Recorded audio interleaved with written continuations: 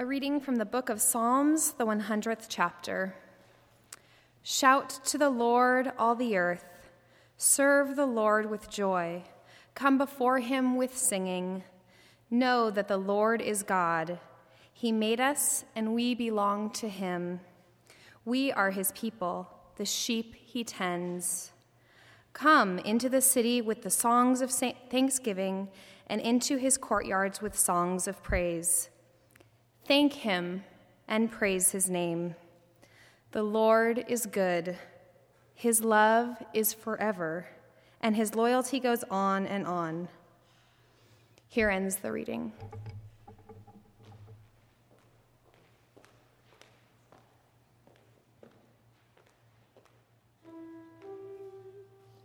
Give glory to God, our light and our life. Oh, come, let us worship and praise.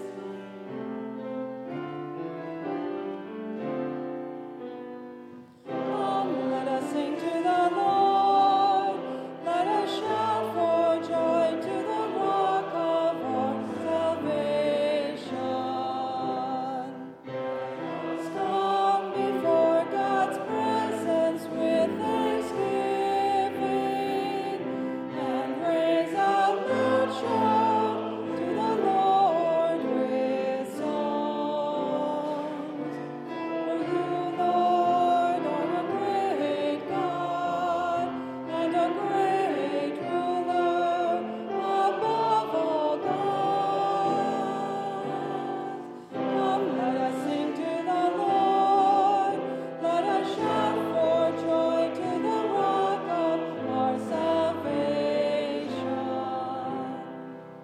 Your hand are the caverns of the earth. The heights of the hills are also yours.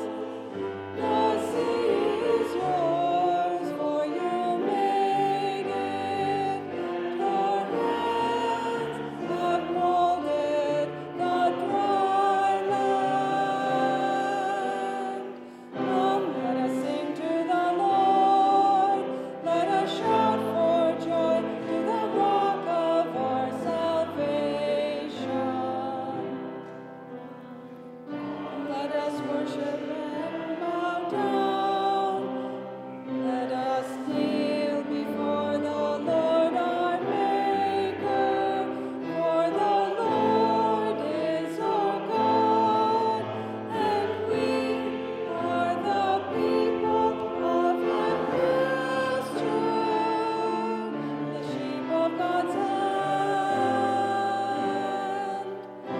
Let us sing to the Lord. Let us shout for joy to the rock of our salvation. Give glory to God, our light and our life. Oh, come, let us worship and praise.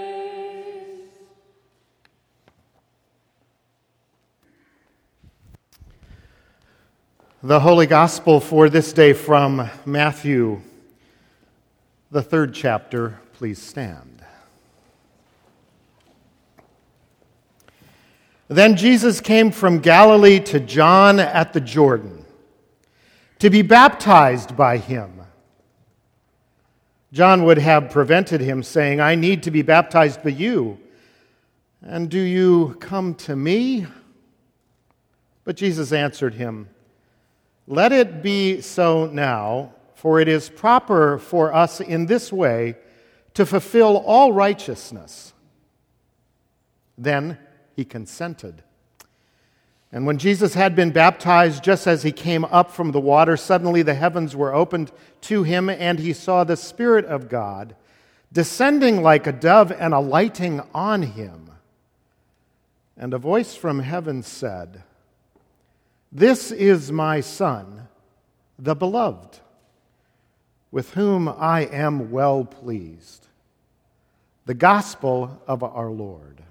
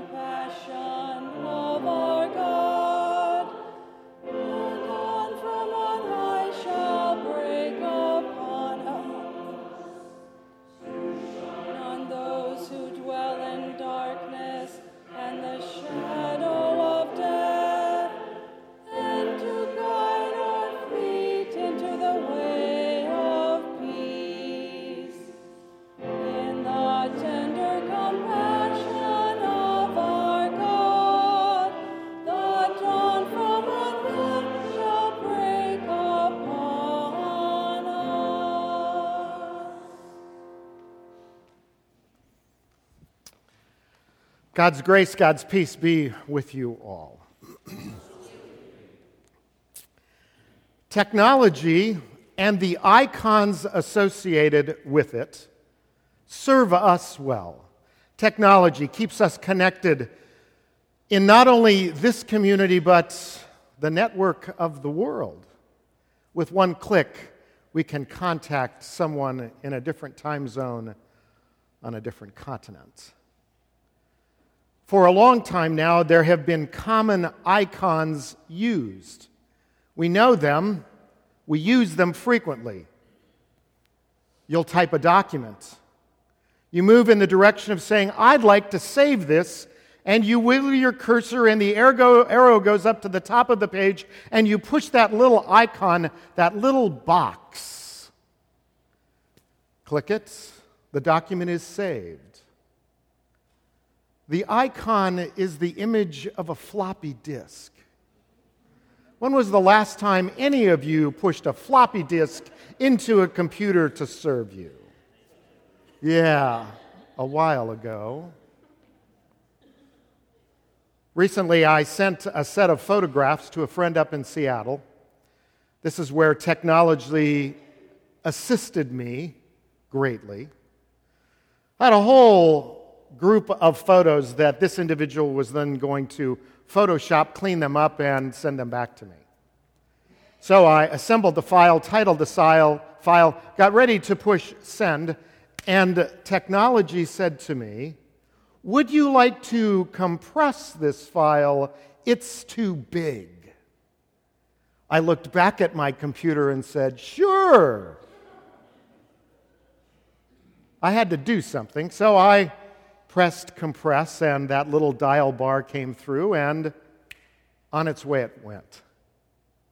And then the file, after about 48 hours, came back to me. And the icon from the sender to me, Michael said, press this button, and it will automatically unpack. It made perfect sense to me. Here was this little rectangular box with a zipper. Unzip this file, and out of this file will pour lots and lots and lots of information, which I did. The Christian church, in the ordering of its liturgy through rites and rituals, has done the same thing several Sundays back.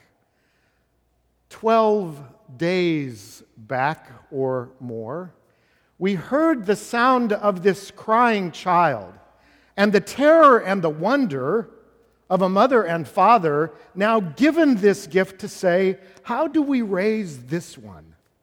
Who is this child laid in our hands? Who will he become in our family?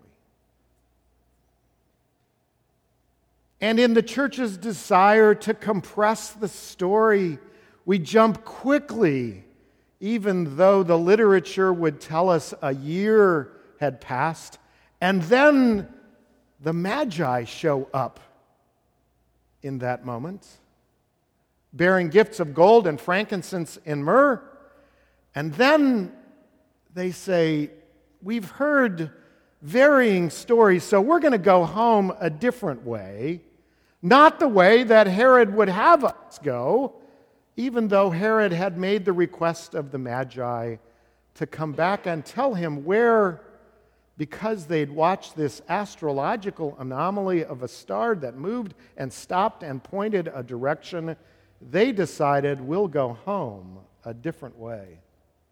And so they did. Which then in the church's liturgy of readings and lectionary moves us to the one Sunday no preacher really wants to preach on. It's called the story of the slaughter of the innocents, where Herod, so angry, says, any child from 2 years or younger, kill them. Well, there's good news Sunday. But the compressed file moves us then to the story just read, where Jesus finds his way to the waters of the Jordan, wherein there stands John.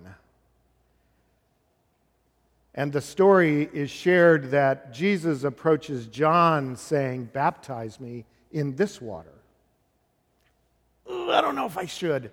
"Yes, you should." "Oh, I don't know if it's okay." "Who are you going to check with?" "Oh, I'm not sure about this." Just get it done, and he consents. The story brings us in a compressed fashion through lots of history, through lots of story, and the file in the Christian lectionary tradition is unzipped, and we get this understanding of from the birth of Jesus all the way to the moment of this rite of baptism. This last week, I had the absolute delight of baptizing a 10-year-old. The family brought the child. The family's desire to have water and connection made asked of me, would I? Certainly. I met with the family. This 10-year-old, wide-eyed, gorgeous, precocious, asking lots of questions. Is this something that you desire? She nodded her head, and so also the family.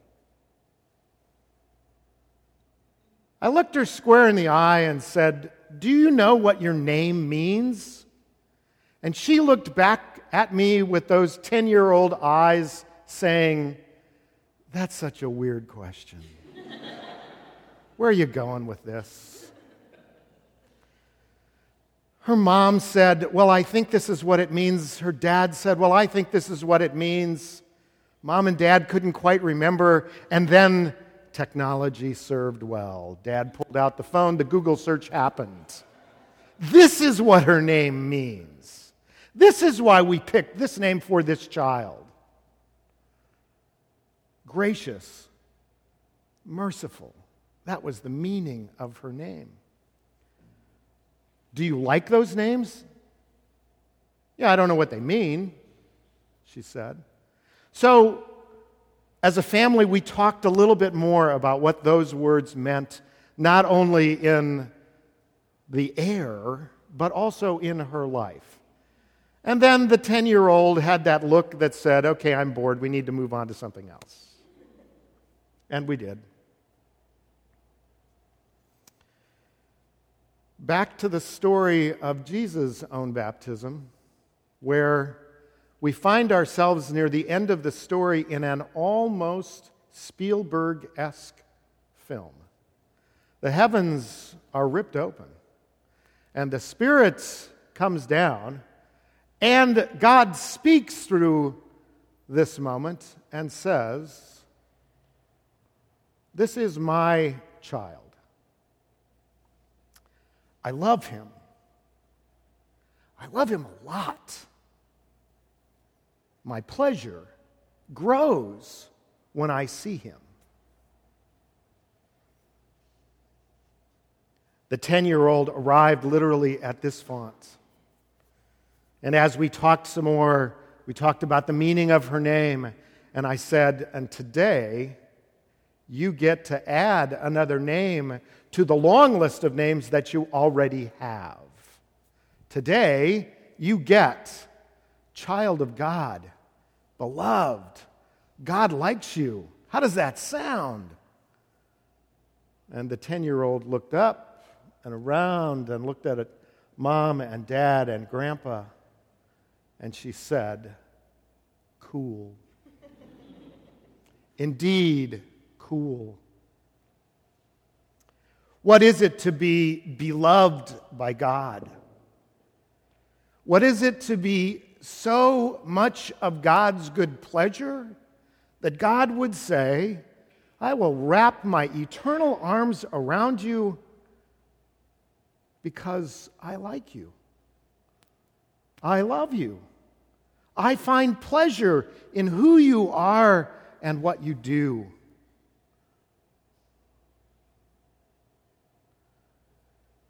If I were to summarize in a compressed form the totality of what Lutherans understand about this sacrament of holy baptism, the file might read, God loves you. And then the file gets sent out, and you get to unzip the file in your life. And as the file begins to open, it says on your screen, God loves you. Live like it. Amen.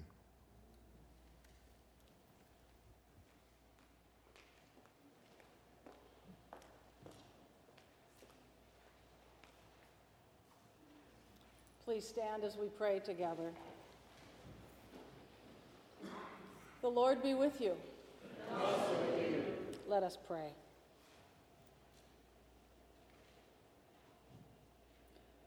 Mighty God of mercy, we thank you for the resurrection dawn, bringing the glory of our risen Lord who makes every day new. Especially we thank you for the sustaining goodness of your creation, for the new creation in Christ, and for all gifts of healing and forgiveness, for the gifts of relationships with others, for the communion of faith in your church, for the communion of faith we feel and experience with people of all faiths and traditions, and for your great love that has dibs on us. Merciful God of might, renew this weary world. Heal the hurts of all your children, and bring about your peace for all in Jesus Christ, the living Lord. Especially we pray for those who govern nations of the world, for the people in countries ravaged by strife or warfare, for all who work and advocate for peace and international harmony, for all who strive to save the earth from carelessness and destruction, and for the Church of Jesus Christ in every land. O God, you have called your servants to ventures of which we cannot see the ending, by paths as yet untrodden, through perils unknown. Give us faith to go out with good courage, not knowing where we go, but only that your hand is leading us and your love supporting us. Through Jesus Christ our Lord. Amen.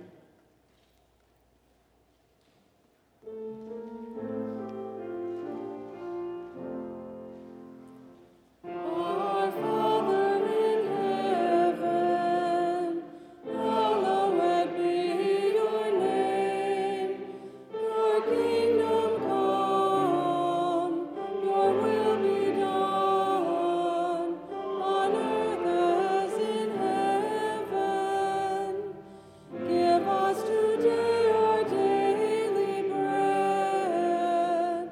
Forgive us our sins as we forgive those who sin against us.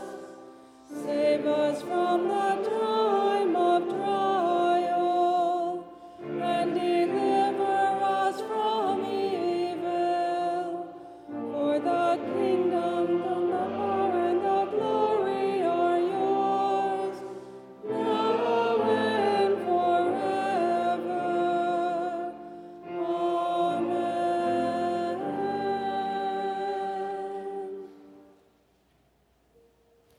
Let us bless the Lord.